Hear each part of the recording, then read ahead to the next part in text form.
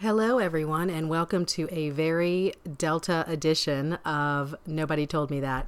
What happened in the last week or so was the news dropped of a whole slew of antitrust suits against Delta. So they were filed, they were independent suits, about 11 of them, and they were filed independently against Delta Dental, alleging antitrust issues.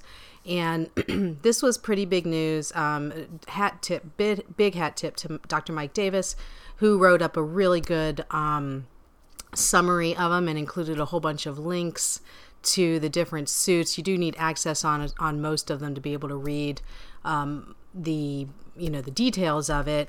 However, there was one that he linked that detailed the whole, I guess, the full filing on behalf of Kaufman and Kaufman against Delta Dental, and we're going to go over that in a minute. So let me just lay this out, because what's going to happen is I'm going to, in the show notes, so if you're listening to this on Libsyn, the show notes will be linked right there. Your podcast player should have a space for show notes, so you're going to want to go there.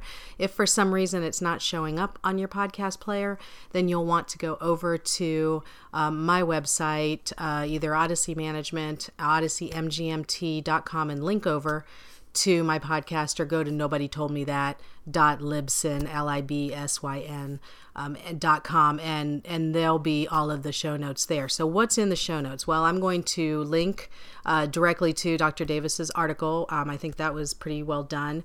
And again, I sent him a note too, because I just was really impressed with how much work he put into it.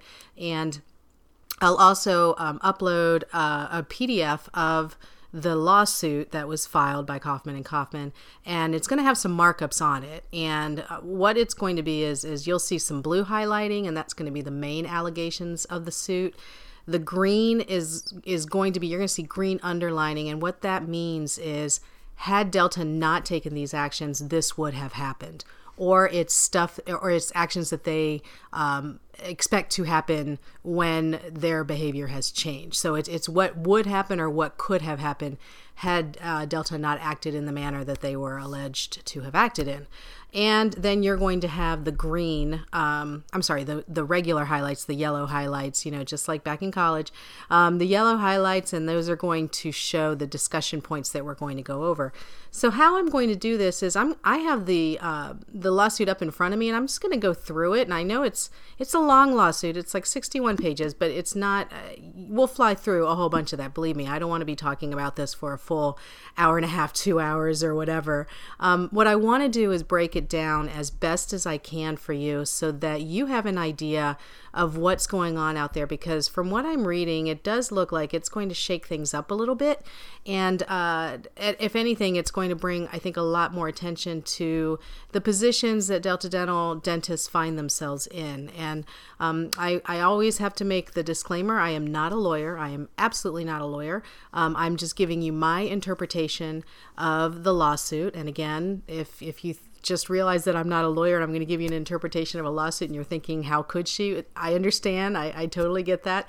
I've read a lot of these suits. I've read a lot of contracts. I keep up on this kind of stuff. So hopefully I can be your guide through this particular lawsuit.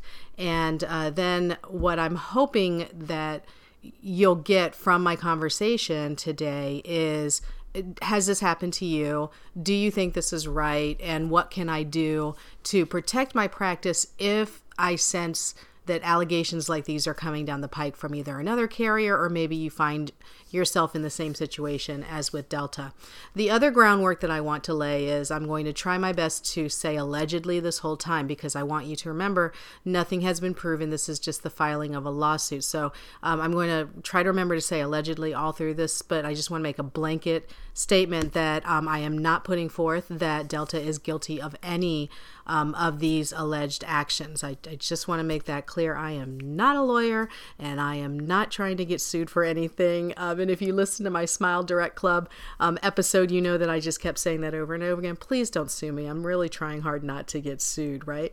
And then the last thing is that in the show notes, I will also have an Excel spreadsheet. Actually, I'll put it into a PDF of the percentage, the market penetration that this suit is alleging that Delta Dental has. And it's pretty, I knew it was bad. I knew there was a lot of, I knew there was high penetration in many, many areas. I just really didn't see that it was quite so bad in certain states. And when I say bad, I mean high. I shouldn't say bad. I should just say really high.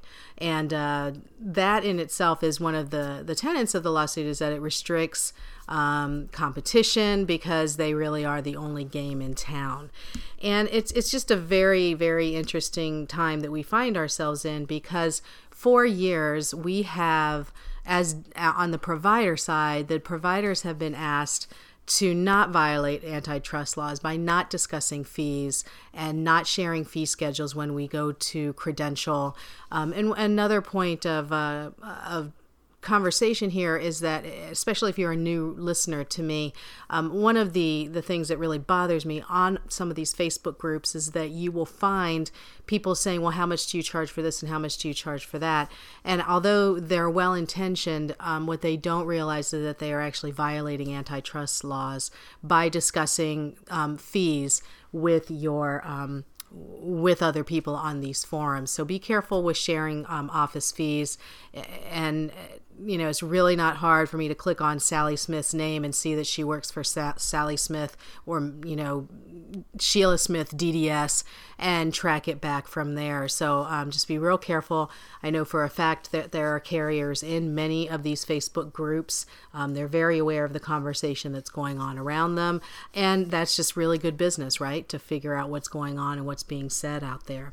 Okay, so let's go in there. And if you go to the show notes and download a copy of the PDF, then you'll have all of the highlighting that I have, and you'll be able to follow along. And remember, I'm not going to make this a very, very long podcast, because by the end of reading all this and doing all my research, my eyes were crossing, and so I'm going to try to avoid that from happening with you. So the lawsuit, without going through each bullet point, there's really three tenets to the lawsuit, really three big issues with the lawsuit, and then there's going to be some other facts that they put forth. So and this is I apologize, I said the name wrong. It's Kaufman and Kaufman Smile Design, so I apologize to Doctors Kaufman and Kaufman. I should have gotten that correct. So Kaufman and Kaufman, I'm just going to call them that from now on, has alleged that there is a market allocation conspiracy, and there is also a price fixing conspiracy, which we'll go through, and then revenue restriction conspiracy. So those are the three conspiracies that they have alleged in this case that Delta Dental as a whole has engaged on this. Now, I want to back up a little bit, because this is just basic information. Some of you know this, I'm sure, but some of you who are new to dentistry, you may not realize this. There's Delta Dental, which is the big one. Okay, so that's the national Delta Dental, and it's Delta Dental plans. And what you'll see is that every state has its own Delta, or most states have their own Delta. I believe it's like 39 states.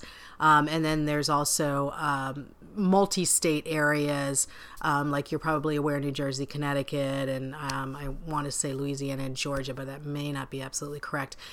So you'll see that they have combined a little bit on that. You'll see Illinois and Ohio and all of that. They're all kind of bunched together. And what you'll see is that in most of those states, there is a presence of a Delta of that state.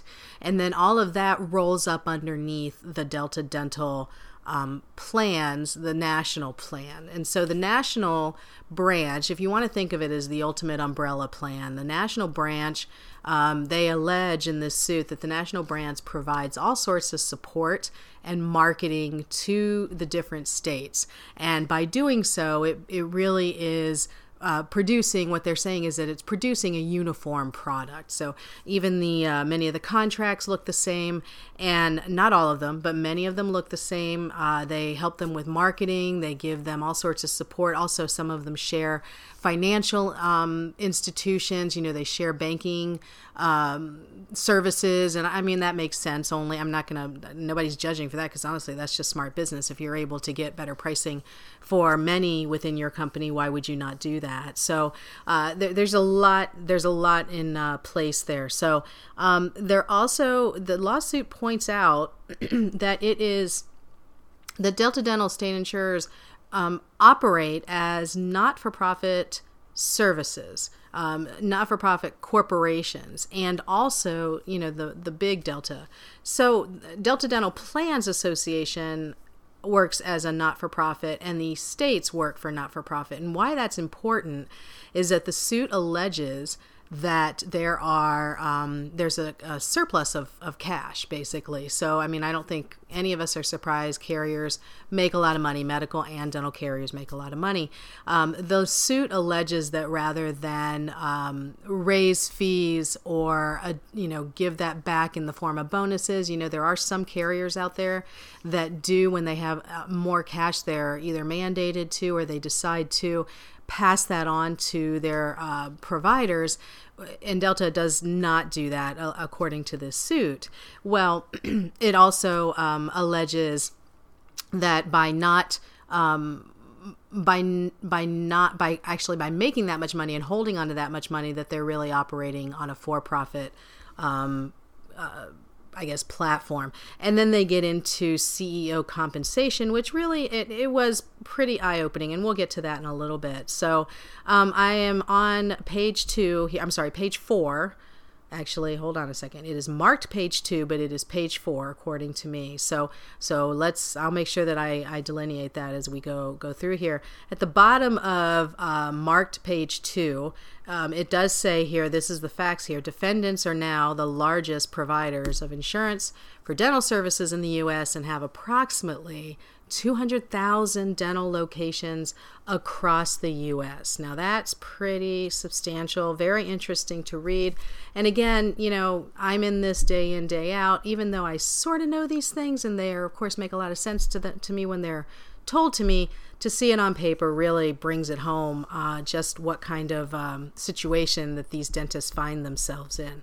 So then you'll see on marked page 3, printed page 5, that at the top of it there, you'll see that I highlighted a paragraph or part of a paragraph. It says the Delta Dental state insurers have each secured monopsony, and actually it's misspelled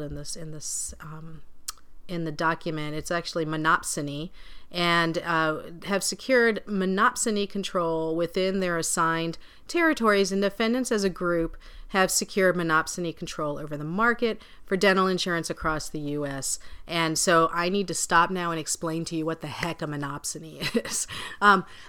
So you probably are thinking maybe they misspelled monopoly. Well, very easy mistake to make, right? So monopsony is when companies come together and force pricing downwards. That's the best way I can describe it. So in your mind, if you think about monopoly, when companies come together and form a monopoly, what that means is they are making a concerted effort to raise the prices. So you'll hear all about, in the event of a storm, gas stations across, street from each other will agree to raise prices because they can. That would be construed as a very small example of a monopoly and price fixing, basically. So when you go to look at a monopoly, it is meant to raise the prices to the detriment of the consumer.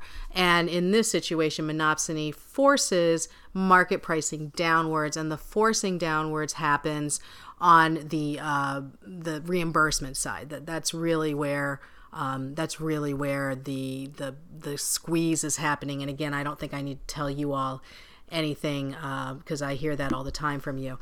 So when you get to this page and you see absent the monopsony powers and all that kind of stuff, don't freak out. Basically, monopsony is what this suit is alleging that Delta Dental is doing. So don't get hung up on those words.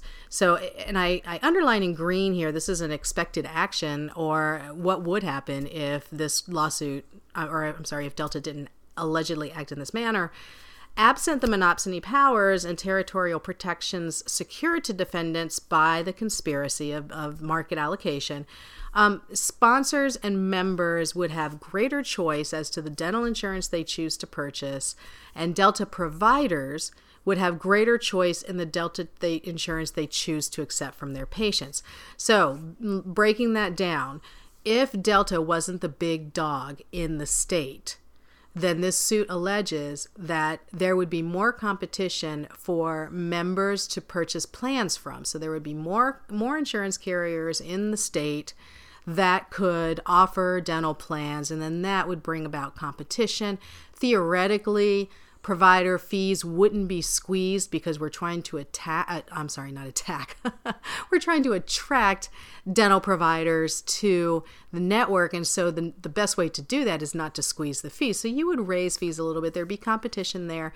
There would be more competitive premiums, and which would be good for the member and the employees. So members and employers is what I meant to say. And so that's the part that I wanted to make sure that you understood when I was underlining that on marked page 3 and the full page number 5. So I'm going to move now to the next page, and let's see here. Okay, so the top of the next page, which is number 6 here, the revenue restriction conspiracy takes the form of the defendants agreeing via the Delta Dental Plan Agreement, the overarching agreement, that the Delta state insurers will limit the amount of revenue they derive from dental insurance sold other than the Delta Dental brand, or they will derive from administering Delta Dental plans. So breaking that down, what that means, and again, this conspiracy here is the revenue restriction conspiracy. Breaking that down, what that means is these Delta Dental companies in each state could, were it not for this agreement, could offer other competitive dental insurance packages. And in fact, the suit alleges that they are actually in a really good spot to offer additional packaging because they have the provider networks in place. They have the paperwork in place. They have the pricing in place. They've done all the research and all of that. So honestly, Delta Dental of, say, Colorado, not to pick on Colorado, but Delta Dental of Colorado could really offer more dental plans than just a Delta product. But according to this suit, the Delta overarching agreement with the state Deltas keeps them from doing that. So some of you are thinking, well, wait a second, I do see some products from Delta, the Delta sells. Well, what you may not realize is some of those products are actually Delta owned subsidiaries. Delta of that state, for example, might hold a subsidiary that's called something else. Dentegra is a good example of that. Its holding company is a Delta state, and I believe that is in Oregon. It's either Oregon or Washington State. I can't remember which one. So they are actually a Delta provider. And you know what? I want to walk that back a little bit because I'm not 100% sure, and I just don't want to mess that up. So about the Dentegra, I mean. Okay, so, and I'll look that up and put that in the show notes because now that's bugging me that I can't remember which state that is. Okay, so going on down here, it points out that they don't compete with each other. So let's think about it this way. You have Delta of Virginia, where I am, and then you have Maryland, and then you have, of course, DC. You got Delta of North Carolina. Our bordering states, if you look at it, Delta of North Carolina does not attempt to sell in Delta of Virginia and vice versa. And this suit, the people that filed this suit, they looked at the numbers and found that it was almost nothing that of income that derived from non-Delta packages, so non-Delta plans. So really, Delta Dentals of those states are not selling any other plans, and they're alleging that that's because there's an agreement to not sell across state lines. And theoretically, if you sold across state lines, you would have more competition. So say maybe Delta of Virginia could offer a more competitive benefit to the North Carolina patients. They're alleging that there's an agreement that does not happen. And so that's been pretty interesting to see. In the green on the bottom of actual page 4, printed page 6, I underline in green, again, what could happen if this were not in place or this were to be changed. And so let me just read this to you because I realize many of you don't have it in front of you. Absent the restraints on competition for non-Delta branded insurance business imposed by the Revenue Restriction Conspiracy, that's the conspiracy, Revenue Restriction Conspiracy, Delta sponsors and members would again have greater choice in the dental insurance they chose to purchase. And the Delta dental providers would have greater choice in the insurance they choose to accept from the patients. And then absent the restraint on competition for administration of Delta branded business, companies seeking to have their insurance plans administered by third parties would have greater choice among available administrators. So say a company was looking to do business in both both Virginia and North Carolina. Well, based on where their home office is, if it's right on the border and they're in Virginia, they could not seek packages from Delta of North Carolina if it's as this suit alleges. And so that keeps the competition from coming in and making the numbers more competitive. And so that's what this suit is alleging. And then if you go to the bullet point number 7 here that I've got, and again, that's on actual page 5, the decreased competition has harmed Delta dental providers in the form of reduced choice in insurance plans they accept from their patients and lower reimbursement rates paid to them under those plans. They've also harmed the members and the sponsors, that's the employers, in the form of higher premiums paid to Delta in a non-competitive market. And this is where I get held up here. And through lower quality services offered to patients by the Delta dental providers that have been starved of reimbursement revenue by defendants' artificially low prices. So let's just stop right there. Okay, so I could, and I'm sure that as this case moves forward, there's other information that will come out. There has to be more communication. It's hard. I can't believe that they would file this many suits in a suit like this alleging so many things without backup documentation. So it may come out that this is actually the case in many of these issues, maybe not. The one thing that I think is very, very hard for them to prove is that patients suffered lower quality services by being Delta dental providers. Now, I know what's going through your head, and I appreciate Dr. Sam reached out to me, and we had a pretty decent conversation about this, and he, basically, and Dr. Sam, I love talking to you. What he basically said to me was, well, we can't admit that we do lower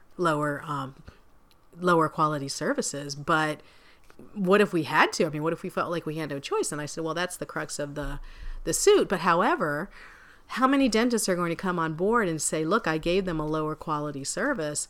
I think that is opening up a dentist to liability if they were to say that. I think if you're a lawyer and you're representing that particular dentist, not the lawsuit, but that particular dentist who's coming forward and saying, yes, I provided lower quality care. If I'm that lawyer, I would want to say to them, why are you even saying this? Let's not say this, because this just opens up a can of worms for you. It may help the suit, but it really hurts you. So I think that's going to be really hard to prove, and I want to talk a little bit more about that in just as we go further down. And in addition to Dr. Sam, I want to thank many of you. I want to say, no exaggeration, about 75, maybe 100, I don't know, about 75 emails from people saying, okay, what's the deal? What's this? Teresa, I read this and I have no idea what I'm looking at. Can you tell me what I need to be worried about? And pretty much after trying to explain that I would get back to them, I started just answering with, I'm going to have a podcast about this. I'm going to have a podcast about this because the questions still keep coming in. And I appreciate that you're coming to me to be that source for you. And I hope that I haven't let you down with this when you listen to the end of this. This is very dense material. Please feel free to go back and listen to it again. Share it with your administrator. Share it with your other doctors. Please share the knowledge on this because this could definitely impact you whether or not you're in or out of network, and we can talk about that towards the end. Okay, so my one concern here really is the quality of care here. I think the rest of it, there's a big case to be made. I don't, and I'm not coming down on either side. There's different marketplaces. I can't say that this is how it is across the country, because as we know, there are different marketplaces in different states. I'm going to stay agnostic on this, but I will come out and say that the lower quality piece of it gives me pause, and I'm really curious to see how they're going to do that. And then one of the summaries here before they go on to identify the parties is that Delta Dental's dominance in this market, this is what they're alleging, the dominance in the market gives it monopsonist control of the rates of reimbursements paid to the Delta Dental providers. So again, going back to the concept of monopsony, it is when companies come together to conspire to keep prices low, keep the price of the supply low. And in this situation, the supply is services, dental services, and that would be coming from the dental provider. Okay, so as I said before, the parties on here, Kaufman and Kaufman Smile Design Studio, they are in Illinois. This is actually where the case was filed, and it is going to be very interesting to see how that goes. The next couple pages are really just noting that through the class period that's stated in the suit, that there is certain market penetration levels that we'll have, and I'll just give you some examples, but I'm also going to have a chart for you because reading through this was not the easiest thing in the world. It is very interesting to note, however, that many of the states were over 50%. Delta controlled 50% of the market at least in most of the states. You did have some states here and there. Alaska, for example, was only 27% of the state. And that was really interesting for me to see because I just kind of assumed there was a smaller population there, but I have heard that there's a lot of union plans up there. So I thought that was very interesting as well. Arizona was about 55% of the market, which surprised me. I always felt like Arizona was a lot more than that with Delta. Delta of Delaware, 78%, which is pretty amazing. And one thing to be said is that this is, I think it goes up to 2017. I'll double check that. And if that's the case, it's only increased since then. I mean, Delta has really grown. And as we know, I mean, when I go in my insurance classes, I always say, what's the biggest insurer? And it's almost always Delta. And no wonder. I mean, I have not lectured on insurance in Hawaii, but Hawaii is 98% of the market. Delta has 98% of the market down there. Illinois, which is about half of the market, which is really amazing to me because if you've done any work with Delta of Illinois, especially dealing with the Illinois state dental plan, the state employees dental plan, then you know it's a big pain in the butt. They're not paying on time. I think they're back to 180 days that they'll pay you, and you're basically left holding on to that. It seems to me that they would control more of the market, but it's only about 54%. I was surprised about that. And you look at a state like Delta Dental of Kansas, like out of left field, I didn't realize this, 90% of their market is Delta Dental. And I am always up in Massachusetts for various reasons, and that's about 52%. Interestingly enough, Delta Massachusetts, their board, the dental board, has had a lot of talks with Delta lately because of the arrangements that they have now to reduce their fee schedule. And basically that's a whole different story. But what's happening is Delta is basically saying this is how much we're going to reduce your fee schedule. The Delta Dental, I'm so sorry I keep saying this. The Massachusetts Dental Society came back and said, look, is there anything we could do about this? Because really they had no choice. It was going to move forward. And so they ended up agreeing to a cut of about 8% of the fee schedule. So an 8% reduction in the fee schedule.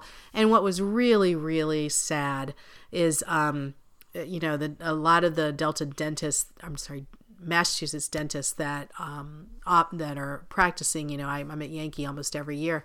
They're very angry about this. But what I find sad is that they don't realize that had the Massachusetts Dental Society not intervened, it was going to happen anyways, and it would have been much worse. So I really think in this case, it doesn't seem like organized dentistry was very helpful, but it certainly was, because I think it would have been worse. And the reason Delta of Massachusetts would have been able to reduce that by so much is because they have what it seems to me as a monopsony in that state. So if you don't have market share, think of it this way, if you don't have market share in a state, how can you make a big sweeping decision like that and know that it's not going to be pushed back at, or the pushback won't be very much of anything? So you only do that when you're in a position of true power and leverage. And so that's basically what it's saying. And I was really surprised there was another one in here. Oh, Missouri is about 76% of the market. Nebraska, 88% of the market. The Midwest is something else out there. Delta of Nevada is 18.5% of the market for Nevada. I was stunned. I always feels to me like when I go to Nevada to lecture, it always feels to me like it's a higher percentage, but I guess not. So kudos to Nevada for keeping it pretty sane down there. The Northeast has definitely been hit more on this, not just Massachusetts, but you've got Northeast Delta Dental, which it actually holds Maine, New Hampshire, and Vermont.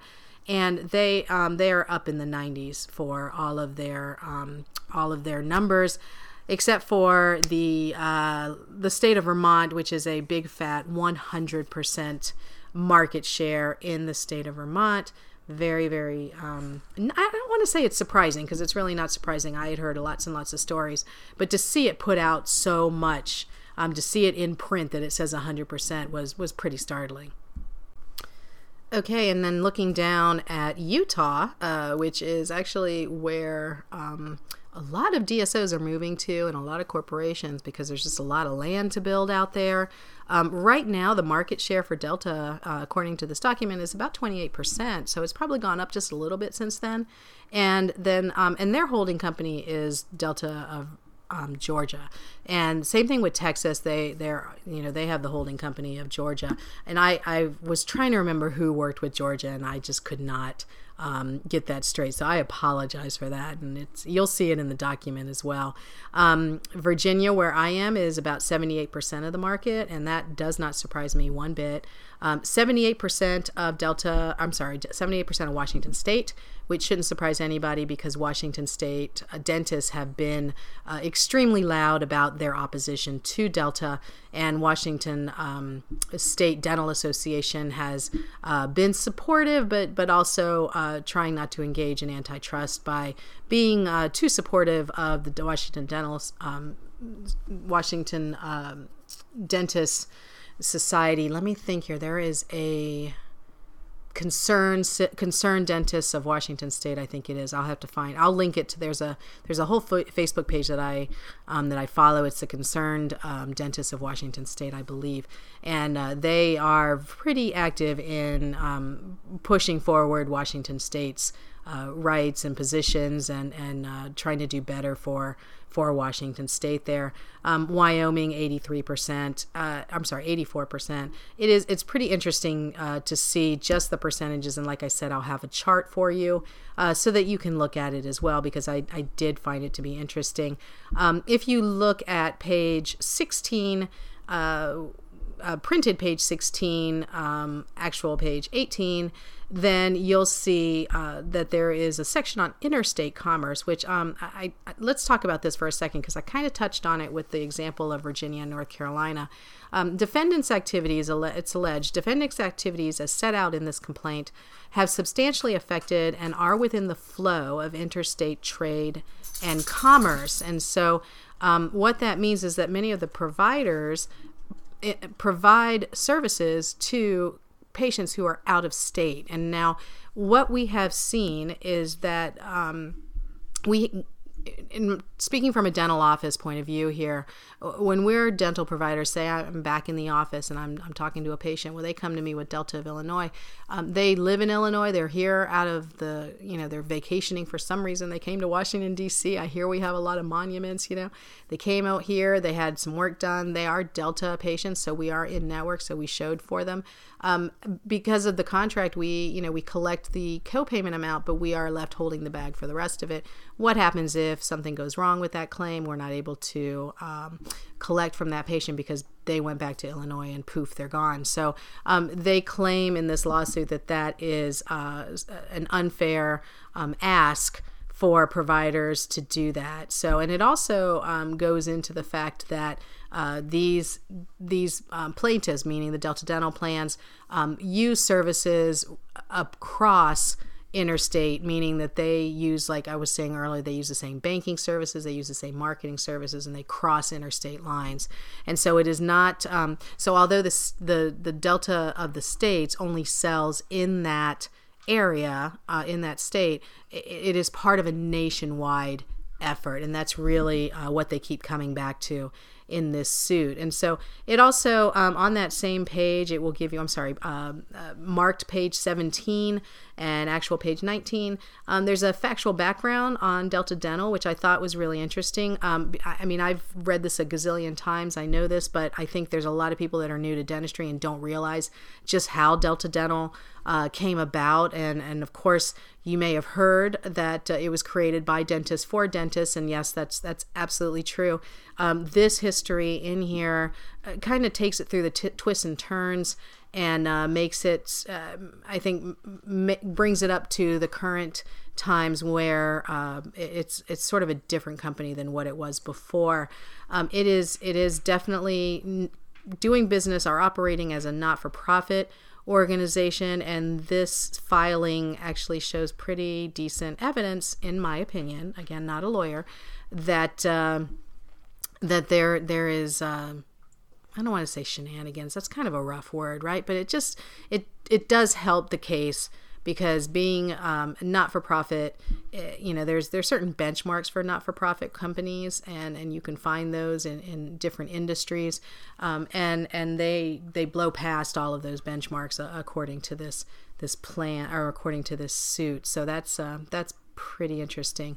I urge you to read that section, because it does give you a history of how it came to be, and basically how it became the big boy in the room. And I found that to be very fascinating. I may carve that out and do a separate podcast on that, because I think it's really important for us to understand the business side of the carriers. And I think that helps us all be good stewards in this whole arrangement of being a participating provider and doing business with a carrier. So on marked page 19, actual page 21, you will see it'll say listing number 74. I know lots of numbers I just threw at you, right? Just highlighted here, Delta Dental Plans Association currently offers 3 dental plans through the Delta Dental state insurers. So the Delta Premier, Delta Dental PPO, and the Delta Care USA. Now, many of you are saying, wait a second, what about the standalone? What about the plans where it's a discount plan, you pay a little bit and you get access to the fee schedule? Well, it is interesting, because I don't see that listed in here, but I do know that that's a product. And so it may be a product offered by that individual Delta state, and it's just marked as a different product. But it looks to me like the Delta Dental Plans Association, the big one, offers these 3, and then it's up to the states to offer additional versions of these 3. So just to clarify before we move on, Delta Dental Premier, traditional fee for service, there is a lower fee schedule, but it's a low fee schedule than your regular fee for service, but it's a pretty decent amount. And throughout all of my lecturing, one of the biggest questions that I get is, okay, I'm a premier dentist, I've got a really good fee schedule, I want to bring on my associate, what the heck happens to that? So, and I addressed that in an earlier episode of the podcast, but basically you can have premier and preferred in the same office. There was a time when it was really 50-50. Some states wouldn't, some states would.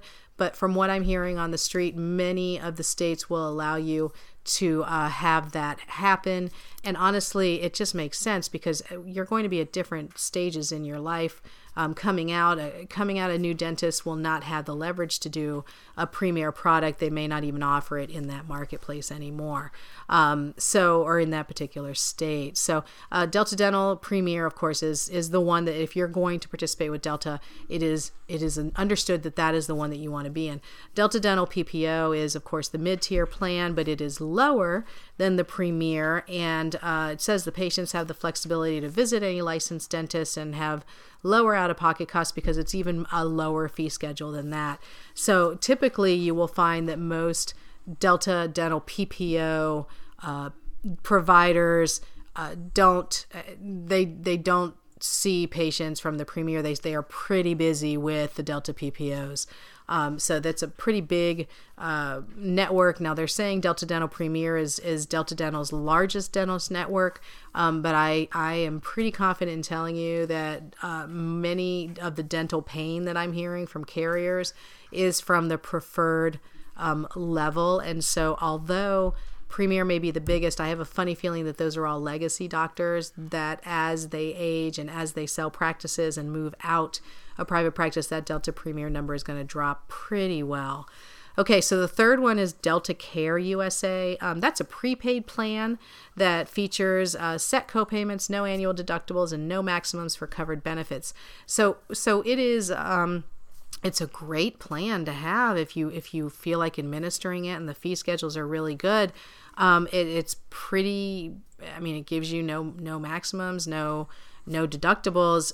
It is a much lower fee schedule that you'll have to deal with, and in many states, a patient has to select that primary care dentist from the Delta Care USA network. So it's not only a different product, it has its own more restrictive network. And so you're going to have to make sure if you participate with Delta Care USA, that's a whole different ball of wax. So I think it's very interesting, or I think it's very good for you to know exactly what the plans are that are being offered under Delta. Okay, so let's move on here. And one other tidbit here I found, and you'll see it highlighted. As of January in 2019, it's estimated that Delta Dental state insurers have about 78 million dental patients that they are insuring. It is, as they quoted here, the most extensive dental network offering the widest selection of dentists nationwide. With 78 million dental patients, that's a pretty big chunk of the patient database too. So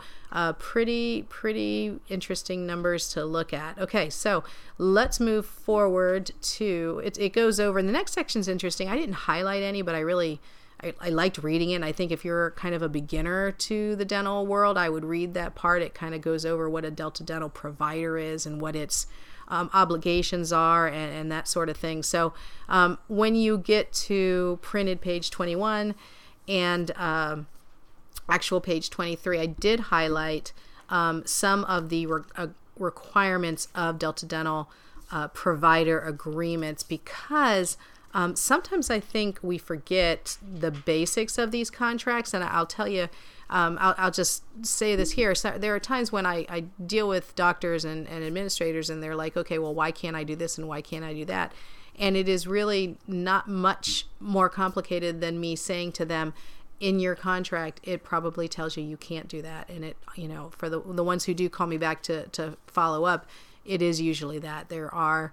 It is spelled out in the contract, which is why I want to make clear from here on out. If you are considering signing up with a plan, it may be a good plan for you, but I want you to do your due diligence and get that contract looked at. Make sure you know what you're signing. If you're an ADA member, if you're a specialty member as well, many of the specialty associations have this service as well. But the ADA offers a contract analysis service. It's tripartite. You go up through your system or through your state dental society, but they look at the contract. The time for them to look at that contract is before you sign it. Obviously, that's when you have the leverage.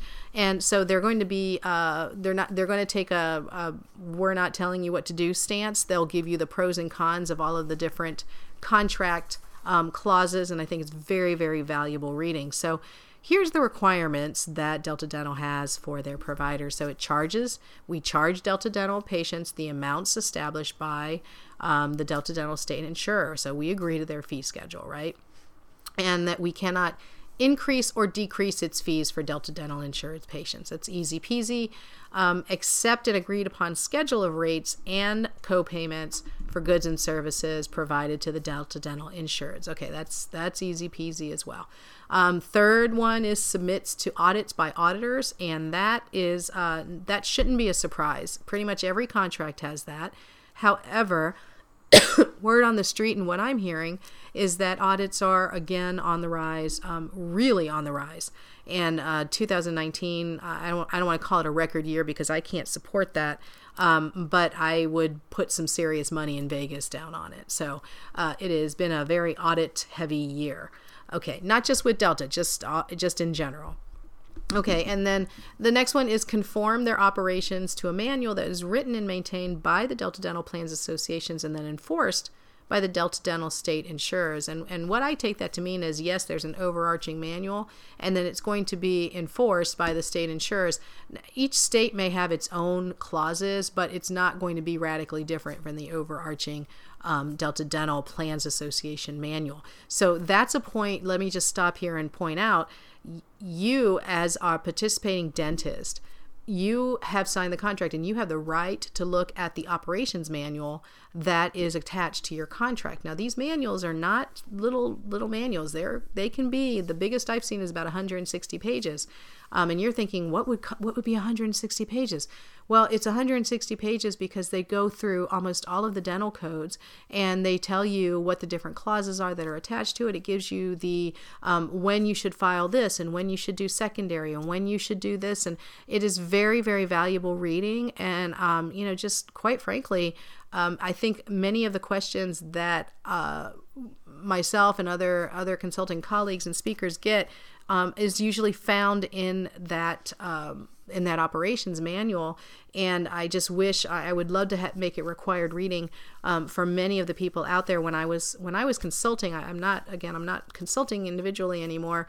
Doctor to doctor, I would have as homework that they pick up that manual. They were in charge of finding it and downloading it and reading it, and we would discuss different things in it. And I never ever had a doctor tell me that was a waste of time. Quite the contrary. I've had nothing but praise from doctors saying, I had no idea this was out there. Why didn't they give this to me before I signed the contract? I don't know. I don't have the answer to that. And I know in many carriers' cases, they do give you that operations manual so that you know what you're getting into. But just judging from the comments back to me, many dentists are completely unaware that this operations manual exists. And you can find that from your provider relations department, or if you have a provider portal on the website, log in and see if you can get a copy of it. It's not going to be a 15 or 20 page document. It is going to be a serious document. Check with your insurance coordinator or office manager if you're a dentist, because chances are he or she may already have a copy of that, and they probably have it if they've taken any of my classes, because I do talk about it. Okay, and then last one is accept and treat patients from outside the territory of the Delta Dental state insurer with which the dentist has contracted. And so we talked about that with the example of the Illinois family that came to visit in DC, and what would happen if they ghosted after their claim was denied for some reason and we weren't able to find them. So it's a little bit more of an administrative hassle. Okay, so and then number 81 on that same page, interesting here. As outlined in more detail, the Delta Dental providers, including the named plaintiff in this proceeding, are routinely required to accept a discount of as much as 35% or more on market rates from the Delta Dental state insurers when requesting reimbursements for goods and services that they provide to patients. So let's talk about that for a second, because of the discount of as much as 35%, that rings true to me. And in fact, in some of the more egregious plans, and I'll just say it is egregious, and some of the more egregious plans that are out there, not Delta ones, but other ones, I have seen up to 40%. I mean, miserable fee schedules that I'm not even sure what doctors are doing when they accept it. 35% is a big cut. 35% is a huge, huge cut. Look at your labor, your overhead, look at your cost of doing business, and then take a look at chopping 35% off of your revenue, because that's how much that they're going to take. And if you're in a state like Hawaii, for example, where Delta Dental is 100% market penetration, so it was close to 100% for Hawaii. Let's talk about Vermont. Vermont was definitely 100% market penetration. So you have no other insurers and carrier agreements to kind of bolster that. You probably don't have a lot of fee-for-service to bolster that. So you really are truly looking at 35%, according to the suit, just knocked off of your fees right there. And that's hard. That's really hard to make it, especially I feel for the new grads out there. If you're a new grad and trying to open up something and you're thinking you're going to make at least $1,000 a crown at least to get started, and then you realize it's maybe $600 or $700. I'm stunned by some of the crown pricing that I see out there, but I'm also more stunned that people seem to be okay with taking very low fees on radiographs and preventive services. We as an industry do a heck of a lot more of those, and for some reason we're focused on really high cosmetic rates. We should be looking at having really competitive preventive and diagnostic rates, because the stats show, the ADA's Health Policy Institute shows, we do a majority of diagnostic and preventive services, not restorative, and so we need to focus on that. Okay, so let's keep on going. If you look down at the next page here, I highlighted that it is a take it or leave it reimbursement rate discount that is imposed upon the providers because of the agreement, and it's an unavoidable cost of doing business with Delta Dental. And so because of this monopsony control, the artificially low reimbursement rates that the Delta providers are forced to accept under the Delta plans are preferable from the provider's point of view to the alternative of refusing to accept Delta insurance at all. So let me restate that. Rather than not taking Delta insurance, they will take it with an artificially low reimbursement rate. They are feeling forced to take it, allegedly. They are feeling forced to take it because the alternative is not taking it, which means no patients are going to come to you, especially if if you're in Vermont where it's 100% market share. Maybe you don't have a lot of fee-for-service patients, right? There's still 100% market share means they have 100% market share of the carriers in there. That doesn't mean 100% of the patients, right? So there's still probably going to be a ton of fee-for-service patients, right? So ones that may not even have insurance, they're just strictly fee-for-service. Maybe they're part of your membership plan, whatever it is. There's still always going to be people out there that are going to pay your full fee, but you as a provider, you're really nervous with not being a Delta provider if you're in a very saturated market. And that's definitely the number one thing that I hear when doctors are coming to me and saying, help me figure out, can I survive going in network, going out of network, whatever. And then the other piece of the piece of the puzzle. I'm mixing up my pies. Maybe I'm hungry. I'm not sure. The other piece of the puzzle is that many times the assignment of benefits, although we market that the assignment of benefits comes to us, it does not actually come to us. And what that means for some of my newer people is that we mark that on the claim form that the check is supposed to come to us because the patient has assigned benefits to our office. And when you're in network, that pretty much takes care of itself. But it is known, it is pretty understood amongst many of my audience members that when you go out of network, and there's some Anthem Blue Cross Blue Shields that are like this, when you go out of network with many of the Deltas, the check does not make it to your office, is what I've heard, and it's what this suit is alleging. My personal experience is that has been the case with several Delta states, and so I can't track each state because I have not done that in every state. But my personal experience is, yes, that has happened to me where they weren't able to send the check, even though it was clearly marked that assignment of benefits were supposed to come to us.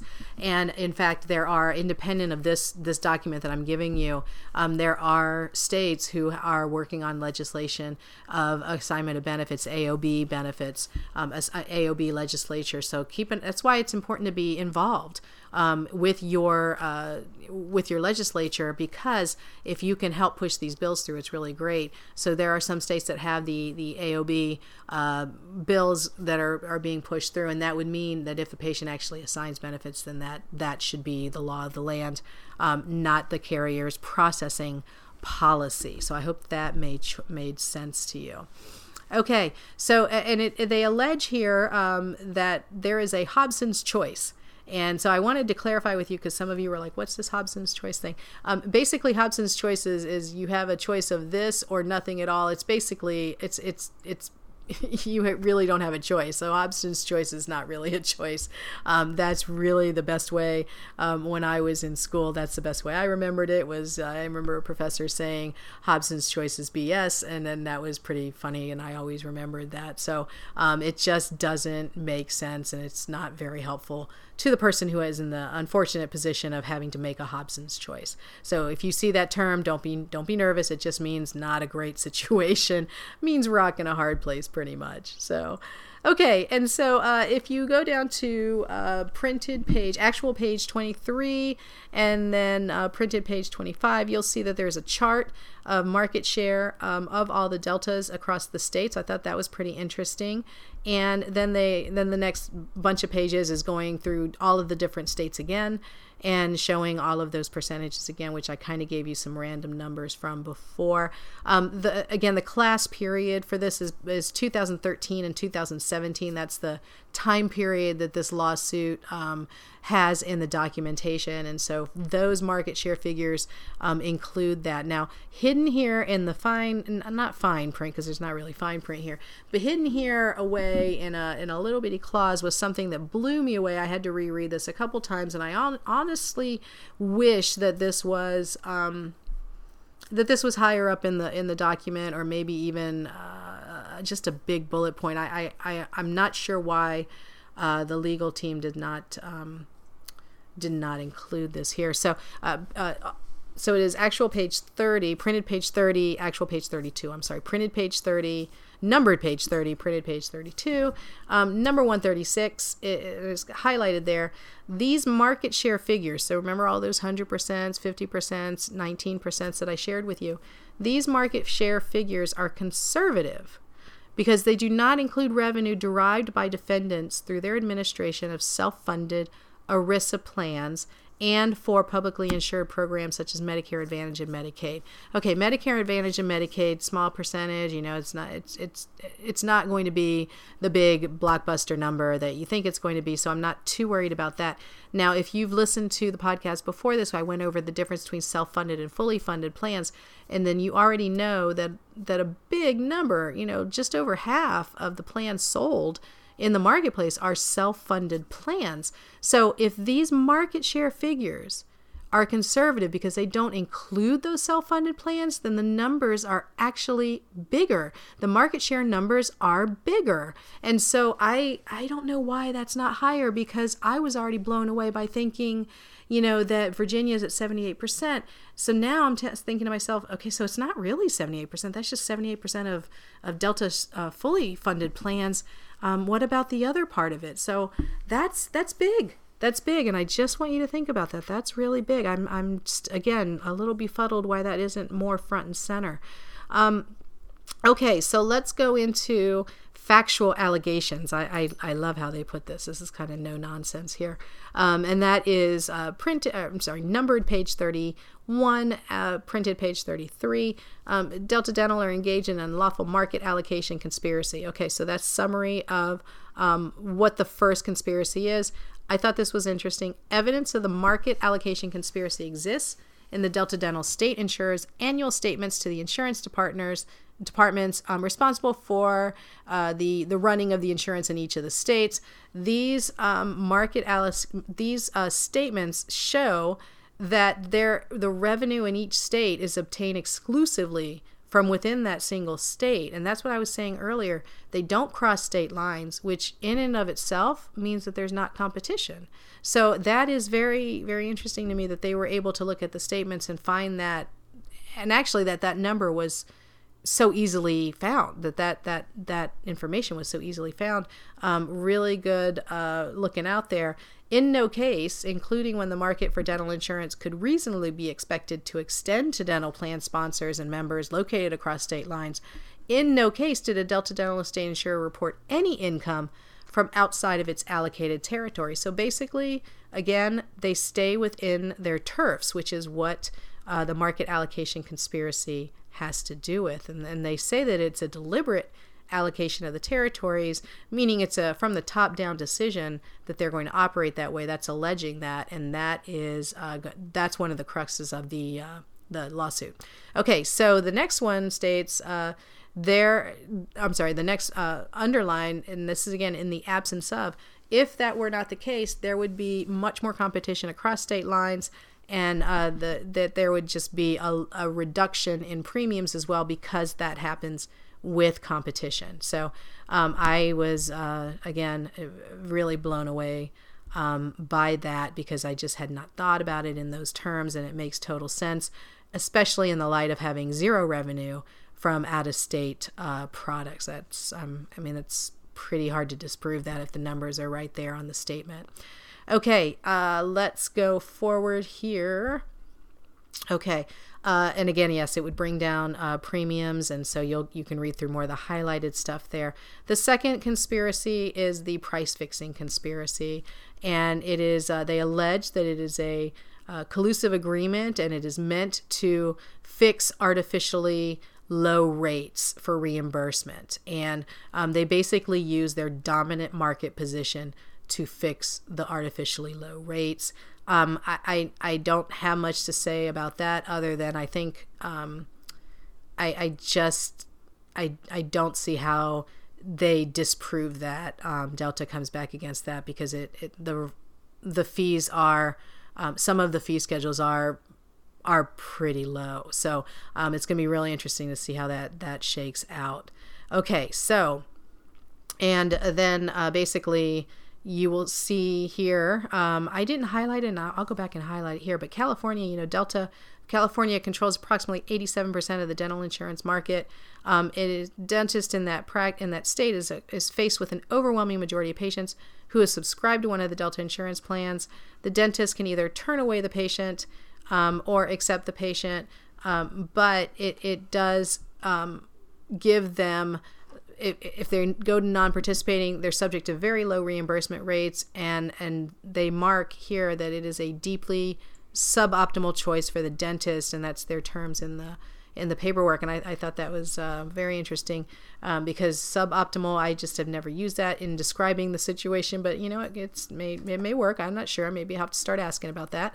And then it is, again, they continue to talk about lower than market reimbursement. And this is where I get a little bit hung up. Again, this is about the suboptimal care part. So we talked about suboptimal choices for the dentist, but what this next section says is that these lower than market reimbursements incentivize dentists to provide suboptimal care or even foregoing medically necessary care. So I have a problem with this, just from again, not a dentist, not a lawyer, but somebody who's just been in this industry for a long time and loves it.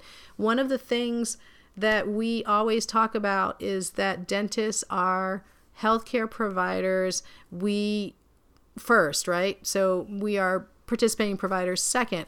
We always present to the patient what the optimal course of action is, and we give them the options, and then it is up to the patient to make decisions for his or her health care. We're the ones guiding them in that journey, right? So I have a hard time with them saying that many dentists across the country routinely provide suboptimal care or just don't provide care as a result of being a participating provider. I just have a hard time with that.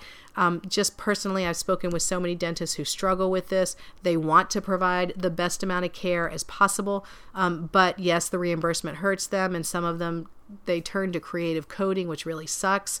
And we definitely have long talks about that, or they decide to go out of network. And really, I need you to take a look at that. If you're pressed to provide lower than optimal care, you need to get out of this contract, because if you're feeling that and you financially cannot make it happen without cutting corners, you're not in a good spot. You're upside down on this, and remaining a participating provider may not be the best course of action for you. Depending on the plan, it might be a different plan that you need to stay in. Maybe you need to increase your new patient marketing level, whether it's new patient deltas or new patient just out of pocket.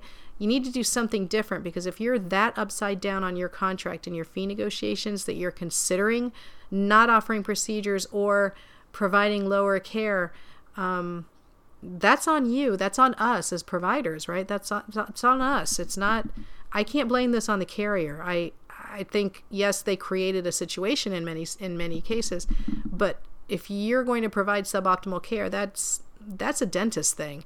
That's not the insurance company standing in your waiting room telling you to do that. That's you deciding to do that. And again, if you're in that situation, I understand that's a tough situation. Don't get me wrong. I've worked with hundreds, maybe even a couple thousand of dentists, trying to get them off of plans and trying to get them on good plans, trying to have them figure it out. And somewhere in the middle, they need to feel good about it. And if you're not feeling good about it, something has to change. Okay, so now I'm on printed page 36, actual page 38. We have here the price fixing conspiracy here.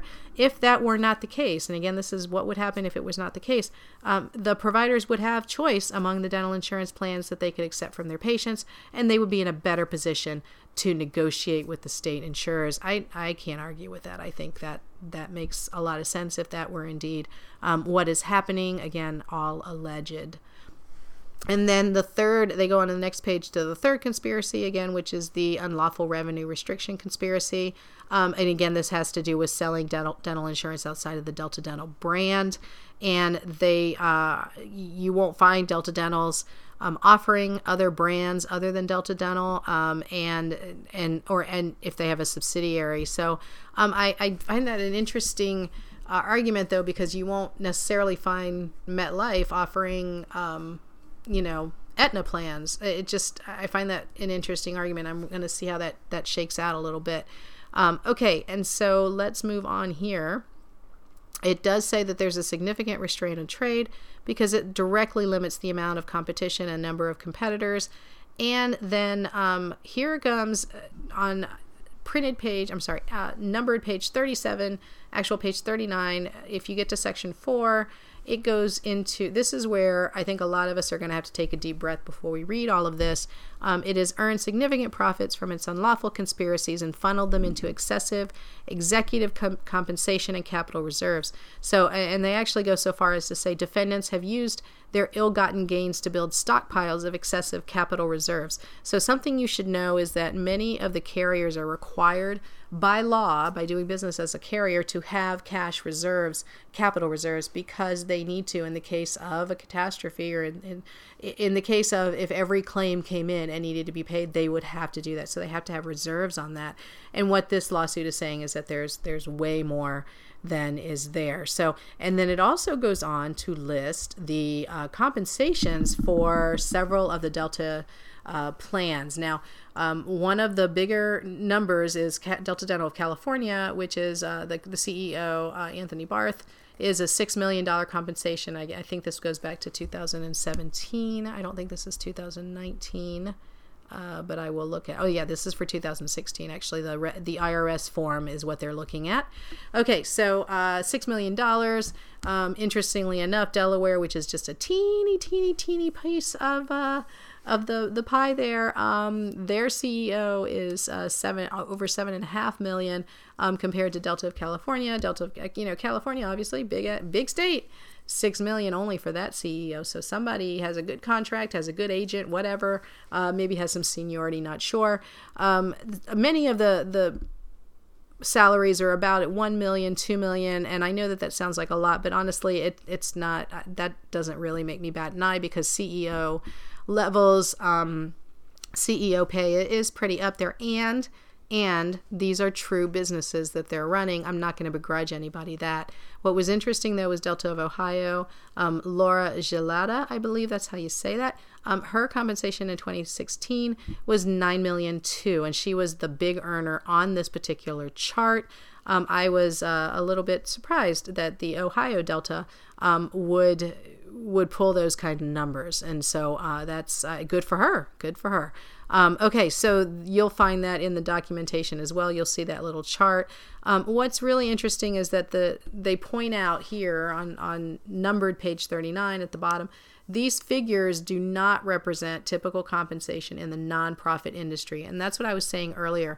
There's benchmarks to these different industries, and this is not a typical compensation. Okay, so the average Delta Dental State Insurers CEO compensation across the 31 that reported was about $3 million, whereas the average U.S. not-for-profit CEO compensation during the same time period was about $146,000. Okay, so according to this document, the Delta Dental State Insurer CEO earns more than 20 times on average the amount of the average nonprofit CEO in the U.S. So remember when I said earlier, 1 million, 2 million, I'm not going to begrudge that. In a for-profit situation, that would not make me bat an eye. Looking at this benchmark for not-for-profit, it is a stark difference. And so I wanted to make sure that you paid attention to that, because it's one of those things that I don't really like reading. It just really bothers me. And then they go on to say, other bonuses and other benefits that these executives had. And so then they do point out that there's been a buildup of excessive capital reserves beyond their annual liabilities. The liabilities are what I was talking about in case they had to pay everything out. And there's kind of, it's very interesting. There's no real reason for it. Like look at New Jersey. New Jersey has assets of $321 million. Okay. But they only needed to have $80 million in the bank. So they have a lot of cash that they're sitting on. And so I'm not going to go through the other states, but what they're saying is that those numbers could have been used to give us a better fee schedule, right? To give us better compensation as providers, offices, to perhaps lower the premiums and make the premiums more competitive. Maybe you could see some leveling of the marketplace there. It's just having that much in reserves when it's not really called for. It does seem a little bit odd. So I'm glad they kind of brought that to the forefront. So I told you this is going to be a long, dense information. I apologize. I really didn't want to go over an hour, but it looks like we're over an hour. We're almost done, though. So they're basically saying that the defendants need to be enjoined. And what that means is that they need to cut it out, right? They need to be told to cut it out. And so the anti-competitive agreements, they're asking for those to be enjoined. And they are also looking at enjoining them from territorial restrictions. And one other thing on here too is that they're saying that when you have such a huge marketplace penetration, that it is almost impossible for a competing carrier to come into the market. And so that's what they're saying, and it actually states in here, it creates an unfair barrier to entry for non-Delta Dental branded insurance providers seeking to provide dental insurance within the Delta territories. And what that means is that there is not the competition that would benefit the employer and the member. And so that's something that needs to be thought of, not just from the provider's point of view, but also down to the member and the sponsor or employer's point of view. They're also saying that they are asking for the monopsony control of these low rates to be looked into, and that they should be enjoined from colluding to set the reimbursement rates offered to the provider. So they're alleging not only are they colluding to set the reimbursement rates, they are asking for that to be done with, to not happen again. And so that's going to be really interesting to see. If you look at printed page 43, actual page 45, section 169, I underlined and highlighted this part. Almost every Delta Dental state insurer controls about 20% of the market in which it operates, and more than half control more than 50% of the market in which they operate. And of course, some of them are 100%. So if you together and on average, Delta Dental insurers control, this is the big one, control 65% of the market for dental insurance in the market across the U.S. And that is from 2017 when this was the time period of the lawsuit. So it's probably even more than that. So very, very interesting reading here. And again, if you're an insurance geek like I am, you are going to be all over this. So, and there again, so now I'm on marked page 45, and it is a actual page 47. The top of it says, absent the market allocation conspiracy, this is the roundup here, absent the market allocation conspiracy, the price fixing conspiracy, and the revenue restriction conspiracy, the Delta state insurers would compete with each other in respect of the state, multi-state, and national markets. And so that means that they would be able to compete across state lines, and it would, in a way that would naturally produce higher reimbursement rates for the Delta Dental providers and lower premiums for Delta insurance plan sponsors. What that means is if they wanted to attract more providers, other providers to their networks, they would offer higher reimbursement rates. And that's how you decide whether or not the plan is working for you. And then it goes into the fact that plaintiffs have suffered injury because of each of these conspiracies. That's pretty much the crux of the lawsuit. And hopefully they would be able to change all these conspiracies here. Many of what I have underlined in the next couple pages is what we've already discussed, so I'm not going to continue to go doing that. So basically it is Delta Dental is allegedly keeping us from being competitive on the provider front, and may be causing us to be offering lesser quality dentistry. I have a real problem with that. I'm not quite sure how they're going to show that. So they also point out very interestingly on marked page 47, actual page 49, that the reason, let me back up here, that the actions taken by Delta Dental, they allege, have kept dentist salaries low. And what that means is they looked at, since 2011, they've looked at the fact that household income has been growing, and average salary for a physician has been slowly and steadily growing. Average physician salary grew from $200,000 to $300,000 during that time in 2011, from 2011 to 2018. And growth in spending has happened. They've got all the charts here. By contrast, however, and this is on marked page 48, actual page or printed page 50, at the bottom, I'll read this to you. By contrast, dentists on average have seen regular and consistent declines in their earnings. As demonstrated by the following table, both general practitioner and specialist dentists have seen a decline of about 1.5% of their incomes since 2010, despite the broader healthcare trend. And I don't have any issue with that statement, because that's what I'm hearing from many of you out there, and they have nice charts to back that up as well. They also nicely point out that in states where the insurers did not have a huge market presence, where they did not have the monopsony, in those states you did not see the negative trends in incomes of dentists and of dental practices. So they basically are saying that when you have a state that has a Delta presence, you're not going to see dentist salaries rise. And I don't think that's going to be very surprising to very many dentists right now.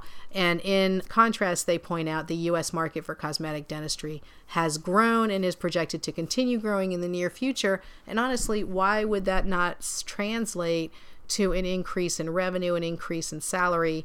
You're going to need to take a look at that in your office, and I'm also going to need to do some thinking about this, because we need to figure out if we need to make some changes in how we approach cosmetic services, or how we approach actually what it is the buying tendencies of the patient. You know, our patients are different than they were even 5 years ago. They're very, very different. Buying patterns are different.